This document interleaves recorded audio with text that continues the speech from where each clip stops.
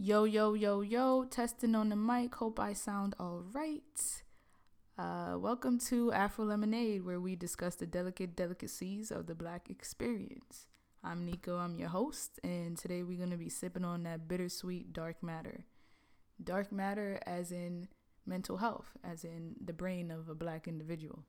Um, Before we start, I really got to let y'all know, and this is just going to be precedent for every episode that I do, that there's no judgment in this room. This is a safe space for discussion and understanding the Black experience, whether it's just me or there's other people here. You know, if you hear me with a lighter, it's because I'm lighting up the sage. I got it burning. Um, that's the type of energy I like to keep around me. So, also, if you hear lighting, it might not just be the sage. It might be me sparking something, you know what I'm saying? But nah, today we sober. So yeah, I just wanted to talk about mental health in the Black community. And honestly, this is not going to be just one episode that I have. I'm going to have numerous talks about it because I think it's critical for us to open up dialogue about this topic.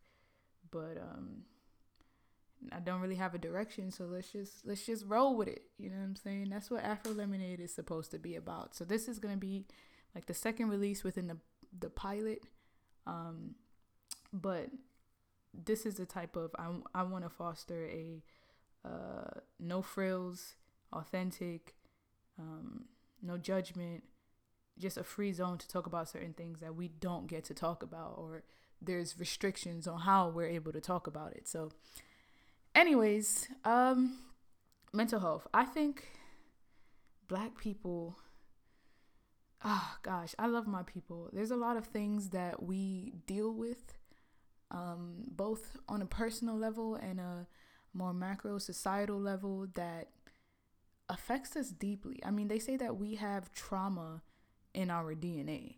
And to me, it's just sad because I don't think we get to have these conversations enough, or it's too taboo, or it's, you know, it's weak. It means you're weak. And there's just a lot of things involved with the topic of mental health when it comes to Black people. So I'm trying to get into it.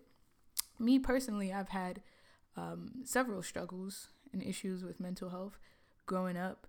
I'm glad to say that now I feel as if I'm in a place where I'm healed, and I was able to heal myself from a lot of my trauma. But excuse me, growing up in Brooklyn, you know, I was born in the Caribbean, born in Trinidad, Trinity Bone. Shout out to my people. But having that background, I feel like, is what added to, you know, a lot of the struggles. And we can't talk about mental health and we can't talk about pain unless we talk about the situations that cause it. And for Black people, for a lot of us, it's either our family dynamic or, you know, our economic position. And yes, I was in middle class, kind of lower middle class, but I was an immigrant nonetheless. My mom was the youngest of 8. My mom had 9 kids. I was the youngest of the 9. Oh, she wasn't the youngest of 8. Sorry. That's wrong. But she was from a family where there was 8 kids and she had 9 kids. And, you know, we come from a family with not that much capital, not that much income, money. And you already know the struggle of being an immigrant coming to America, trying to find your place in a place that supposedly encourages immigration, but doesn't really show that in practice. And so just the idea of being able to fall into society, like I didn't get my green card until 10 years later. The same thing that they currently deporting 21 Savage for is the same thing that allowed me to become a scholar, to get my bachelor's in a prominent field, and to actually contribute back to this society. But they like to paint immigrants in a specific way. Either way, that just added to my experience and how I had to work harder, right? So personally, I've had issues with perfectionism, depression, anxiety. Anxiety came more within college. I think that was more of a the pressure from having to do well and people paying thousands of dollars, because I went to a private institution upstate New York, thousands of dollars to make sure that you don't fuck up. But yeah, so I've had, most of my depression came from that context. But I noticed something, especially around Caribbean people, and I know it's in the Black community too, but I'm speaking from this because this is what I have reference to. Especially in the Caribbean community, this is something my friends have noticed. They don't completely understand mental illness, and they don't completely respect it. I think we like to be very macho all the time, and this could be related to masculinity or not, but we don't like to acknowledge pain a lot of the time. You know what I'm saying? So there are many times where I had to message my mom, like I wasn't answering, or I wasn't interacting with family, and they don't get it, or maybe they take it personally and they're like, you're ignoring me. But there's many times that I had to tell my mom, it's just like, yo, I don't even have energy to speak with the people that I live with. You know what I'm saying? I spend days or hours in a day just laying in bed, not doing anything. And I think because of the fact that we have to work hard, they say twice as hard for half as much. Because we have to work hard, we've also ingrained that in us, that we can't stop and really soak in the pain that we're feeling. So it's twofold. I feel like in some ways it's us ignoring the pain that we're feeling, and in other ways we're invalidating it. And that kind of breaks my heart, because mental health in general just does not get enough attention, especially in this day and age of digital social media and everyone placing their highlight reel and showing the best parts of their lives. And there seems to be a discrepancy between what people appear to feel like in the experience that they appear to have, and what they're actually having. So a lot of us don't like to be vulnerable. A lot of us don't like to open up to the idea that we are experiencing pain. And so then we think it's just us. And then when we think it's just us, we isolate ourselves, we pull away from society.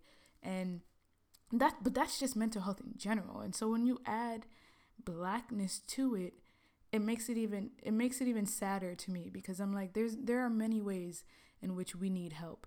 You know how many times throughout high school and college, once police shootings started getting more visibility and in the media, you know how many times we had to witness somebody within our community dying and no one being reprimanded for it?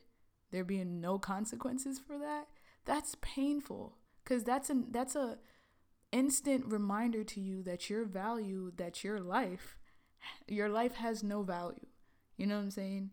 But that's just one instance. Now imagine being somebody who grew up in a low income household and having to go to college, and again, your parents are paying out the ass for you to be able to enjoy or create a better experience.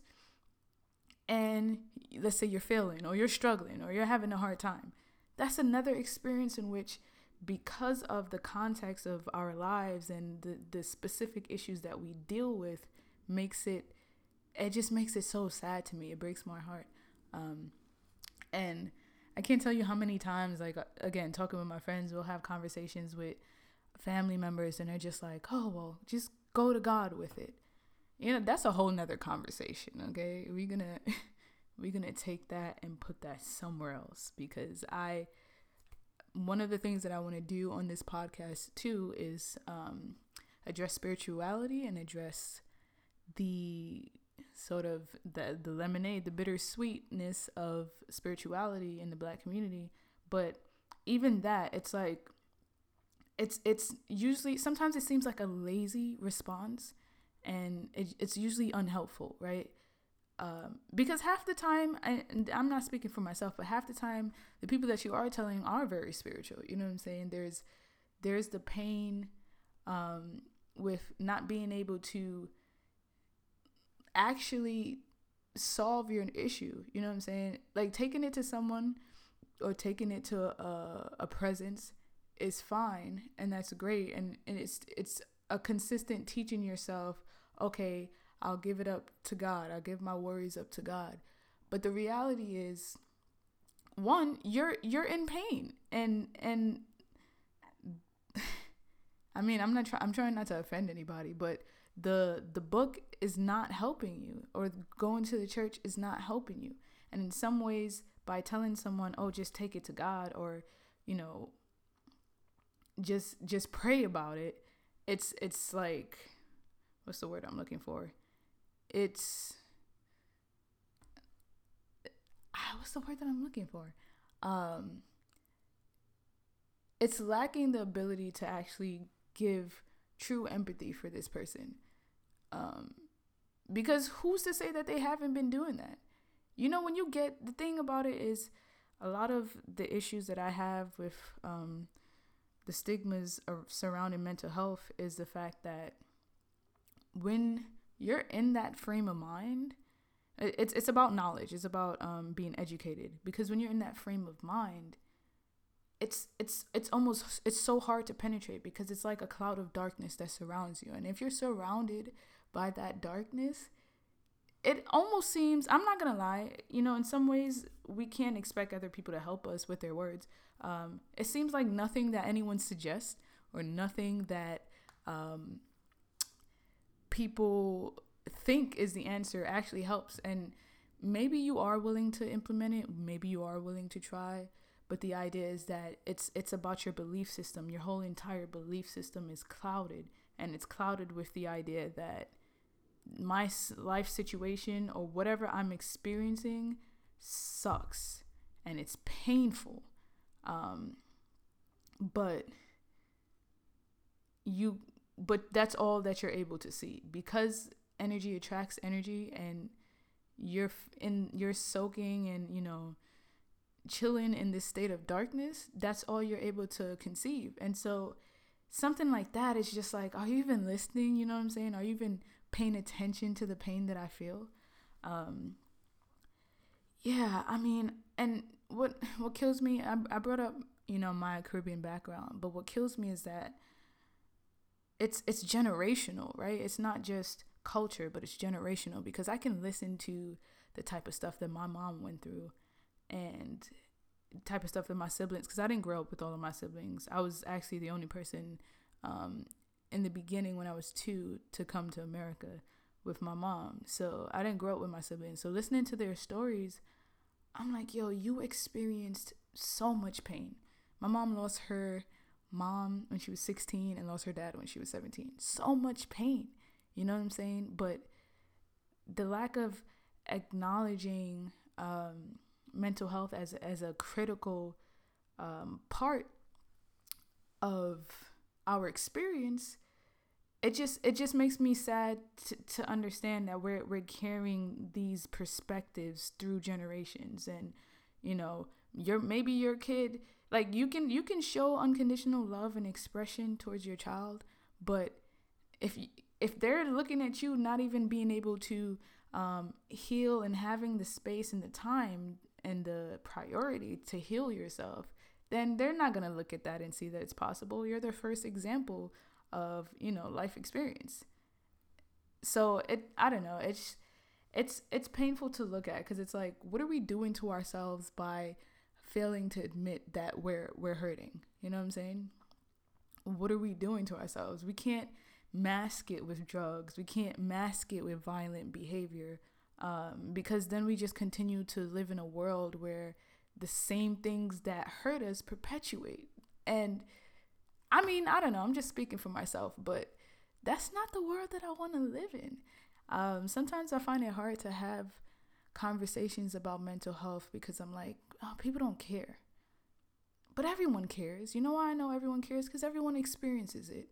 But it's because it's so taboo, because it's a supposed sign of weakness, we don't want to talk about it. It's frustrating. It is frustrating. But what I will say, though, to get a little bit of the sweet from the bittersweet conversation, is that it's our ability to experience pain that makes us so great. And I hate that. This week I personally was struggling with the concept of creativity stemming from pain personally, because I would say in the past, I don't know, year, I've been working on myself like in depth. And side note, Black people, I really think that we all have the ability, not just Black people, everyone in general, but you know this from my peoples. We do have the ability to heal ourselves from the inside out. I'm going to save that for another conversation. Like I said, dark matter will be an ongoing topic in Afro Lemonade, but we do have the ability to heal ourselves. It takes a lot of work, but I would love to help and assist in giving this as an opportunity to those who can't afford therapy. See, that's another thing, right? But those who can't afford therapy, those who don't have people to talk to, those who don't have the resources, it's possible. I swear to you and I promise to you that it's possible. But anyways, I've been going through just months of digging deep and reliving certain experiences so that I can grow from it and release it, really. And one of the things that I realized, I was like, well, I went through a lot of pain when I was younger, throughout my family, throughout just interactions with certain people. I went through a lot of pain, but I've always been so creative, you know. I've always been like the writer, the rapper, the dancer, you know what I'm saying? And now, after I've finally learned to come to a place where I'm like knowing myself more, I'm discovering even more talents. Right now I'm like painting and I'm doing animation and, you know, I'm doing so many things. But as far as I knew, my identity with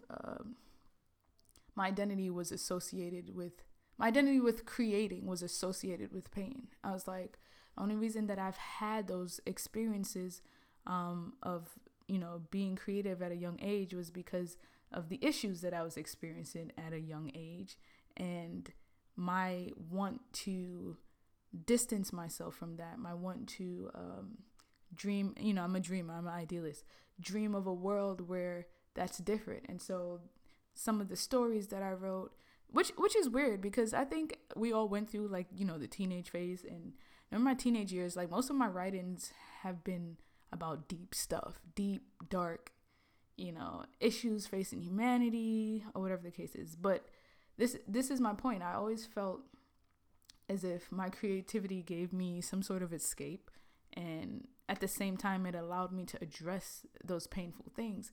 But this week I was just stressing on it because I'm like, well, I gotta be able to create outside of pain, right? It can't just all be from pain, because then what does that make me? You know what I'm saying? So now when I release the pain, I'm like, well, am I still gonna be able to create from a place that's joyful? Like, am I still gonna be able to create in a way that's healthy without the pain that I thought identified my creativity? Get what I'm saying? And I also feel like that's another conversation. I like to just put things on hold, as you can tell. But I do, regardless of all of that, I do have to give credit to the fact that we as Black people suffer a lot, but we are the swaggiest. You know what I'm saying? Like, we are the most talented. And don't ever, let me tell you something. Don't ever let anybody try to play you. You know what I'm saying? The same people that teased us for our lips, because I got some big lips.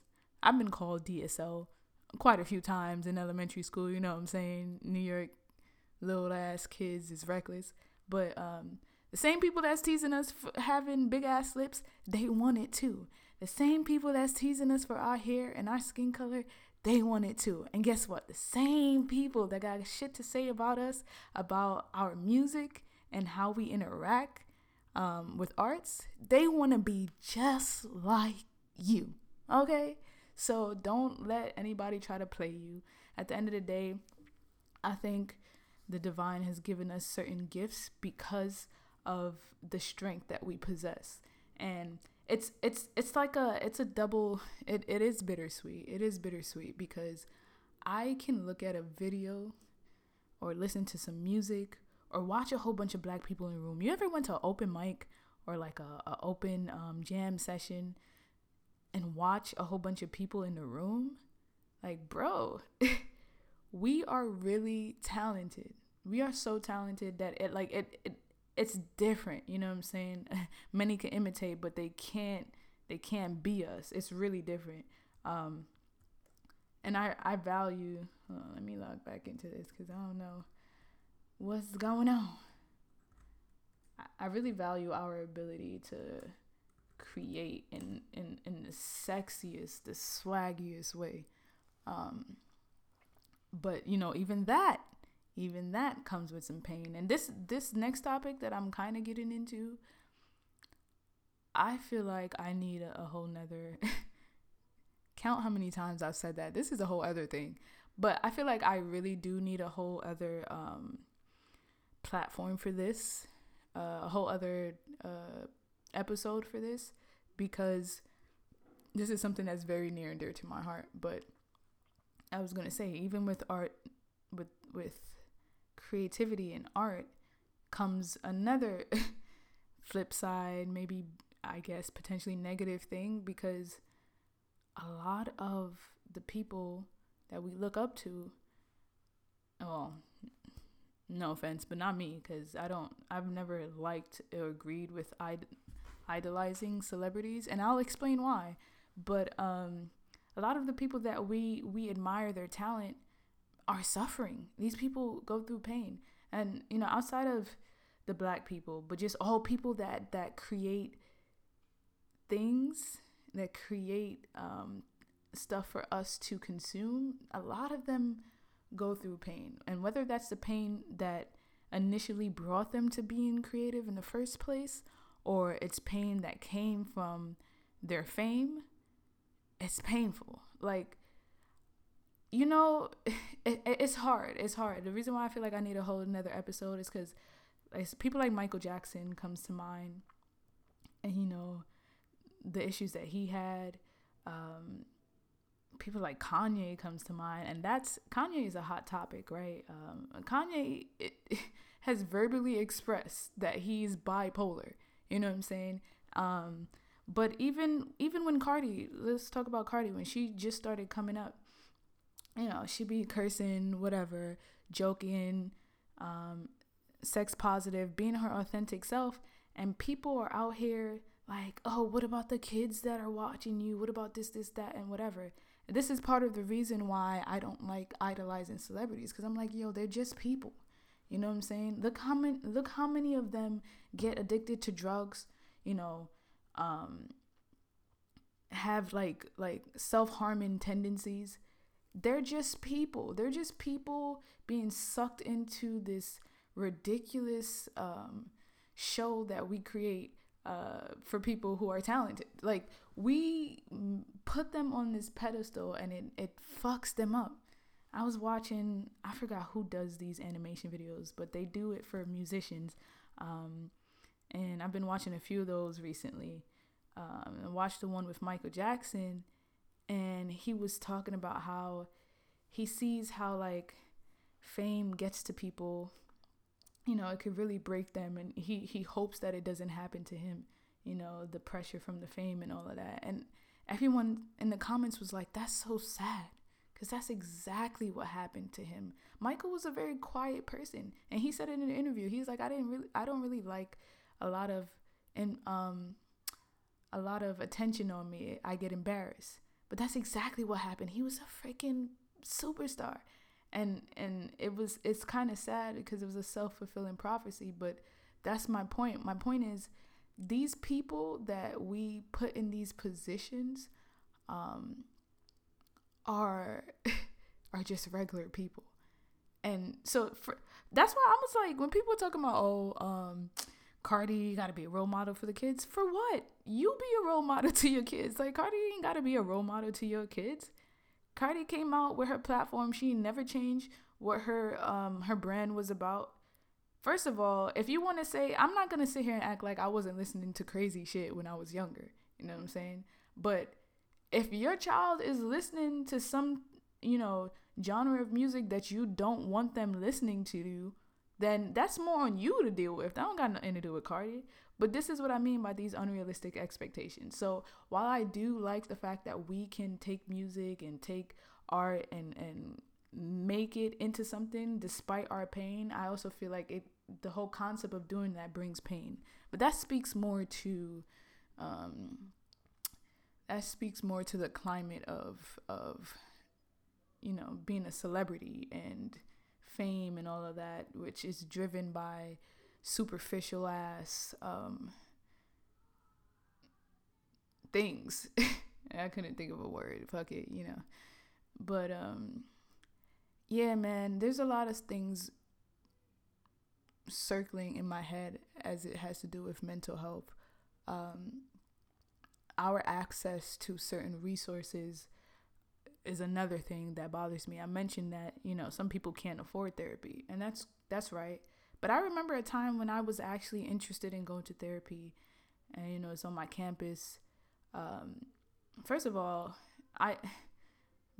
brief segue, I think identity plays a lot into, like I said, where you came from and your experiences, but your identity plays a lot into your mental health, because I remember growing up in New York, like, it was diverse.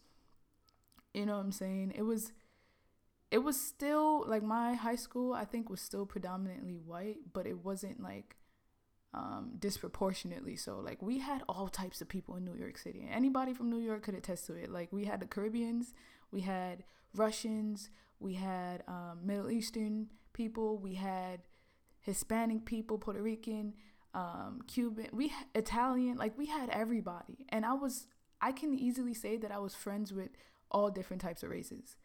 But the thing is, I went to school upstate New York, and that was a whole different conversation. Now, there was a lot of black people. It's Rochester. There's a lot of black people in Rochester, in the actual city, in the inner cities. This is how it happens. But my campus was not near there. So I went to a PWI, predominantly white institution, and me trying to go to a therapist or a counselor on campus, how many of them do you think look like me? None. There was one lady. Actually, no, I think she was just a doctor there. I don't think she was a counselor. None of them. And so even the idea of going to someone who would understand our experiences, who would understand the context of certain things, and just things that we uniquely experience, I didn't have that opportunity, and many of us don't have that opportunity. And I don't know, I think I'm very passionate about mental health because I've seen it personally on how it affected me. It's been many times where I was close to suicide, many times, you know what I'm saying? And I'm like, this is just no way to live. It's no way to live. It's not, it doesn't give me hope, for like us resolving some of the things that we've been through. And I think about not having access to counseling and those type of things. But what about children not having access to these things? Like, broken children turns up to be broken adults. You hear that? I don't know if y'all can hear that, but the people next door, there's a broken kid screaming. I don't know if they're broken. Let me not wish that on them.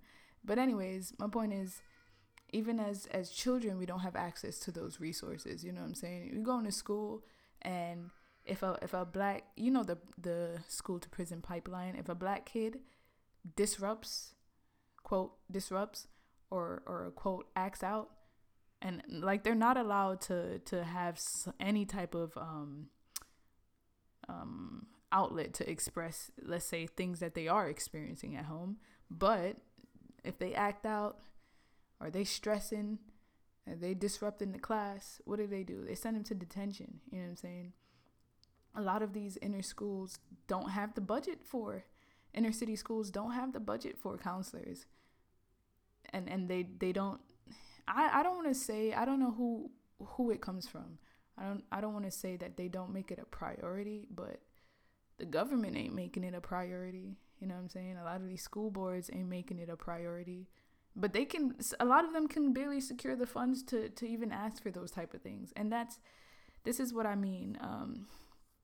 This is what I mean about it being from so many angles, because it would be easy to say that Black people are continuously in pain for their own reasons, because of their own um, inability to admit their pain or their own neglect.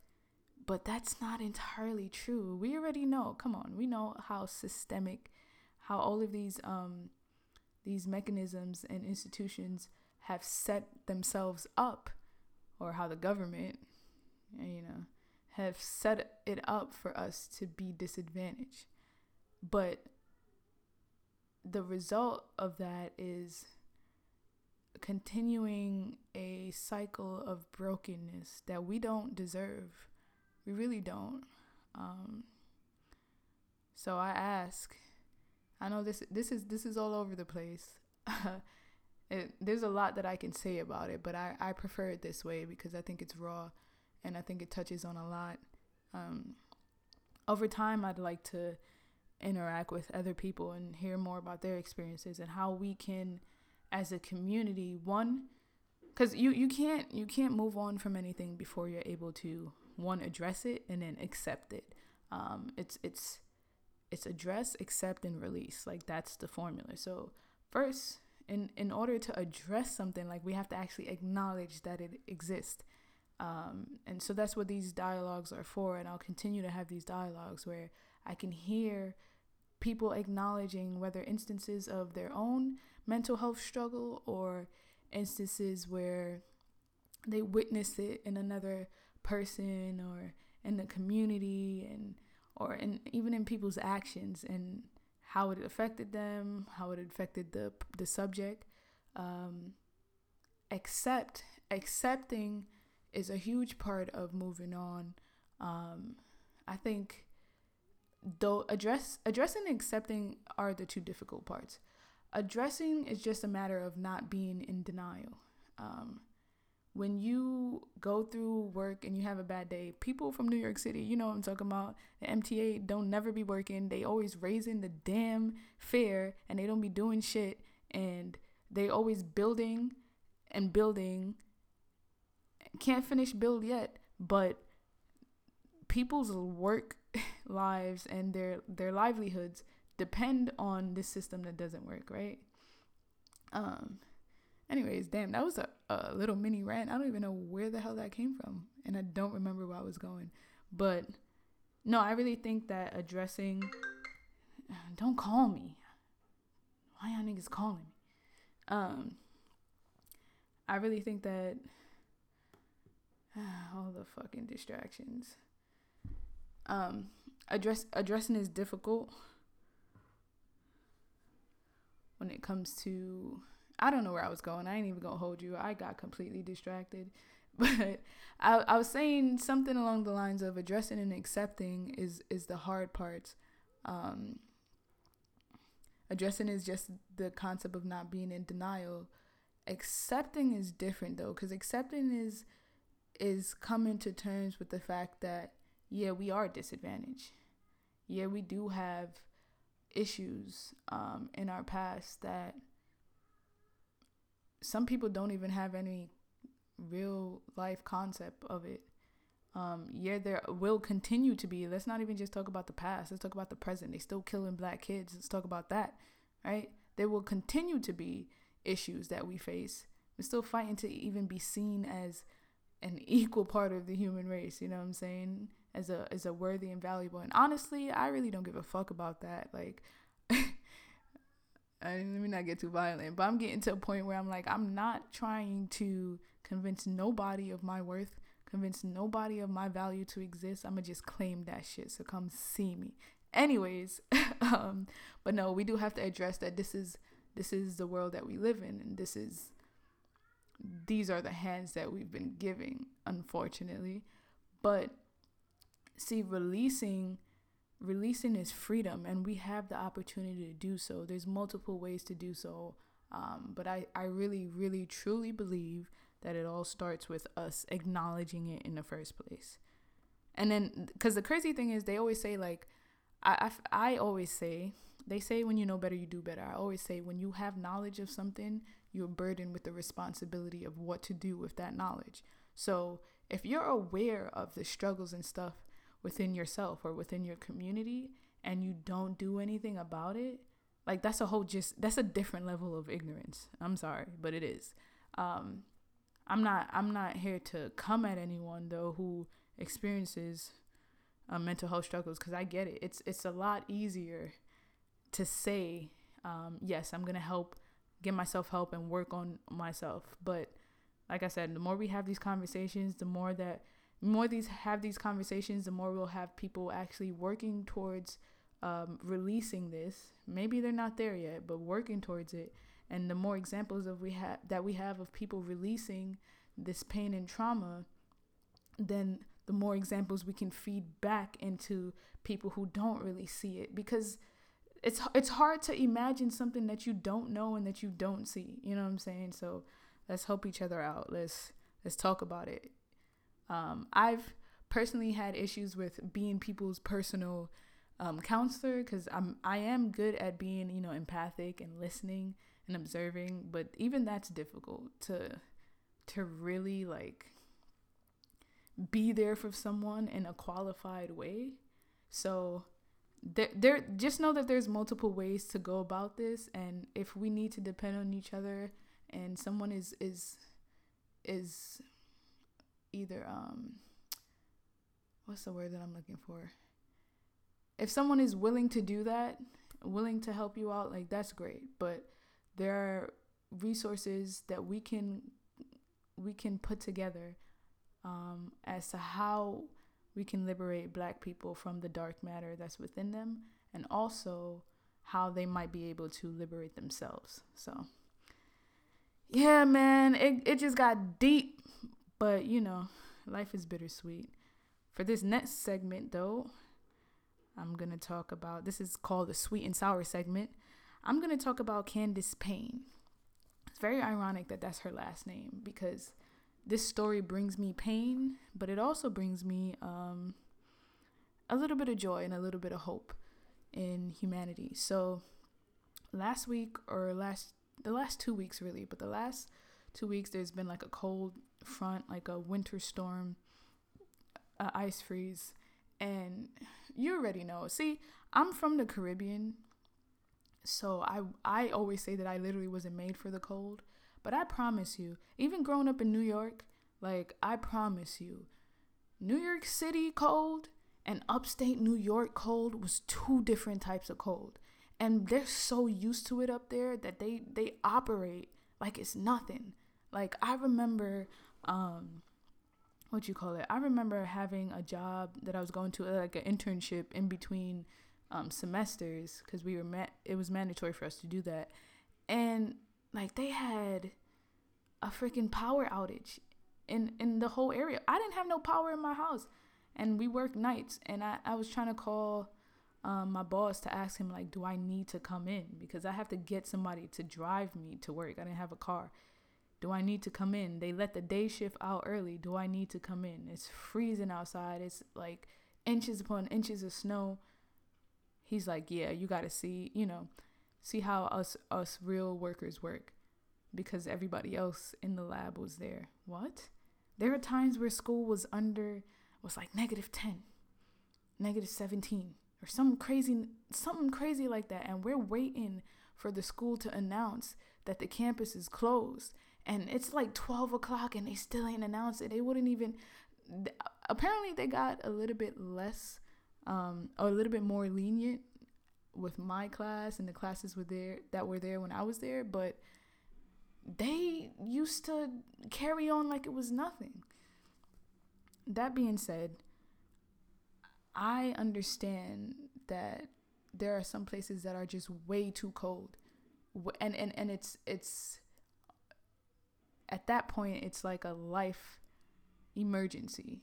And Chicago is one of those places. I have such a soft place in my heart for homeless people. Like, just even bringing up the topic is bringing tears to my eyes. Every time I think about homelessness, I like bust into tears.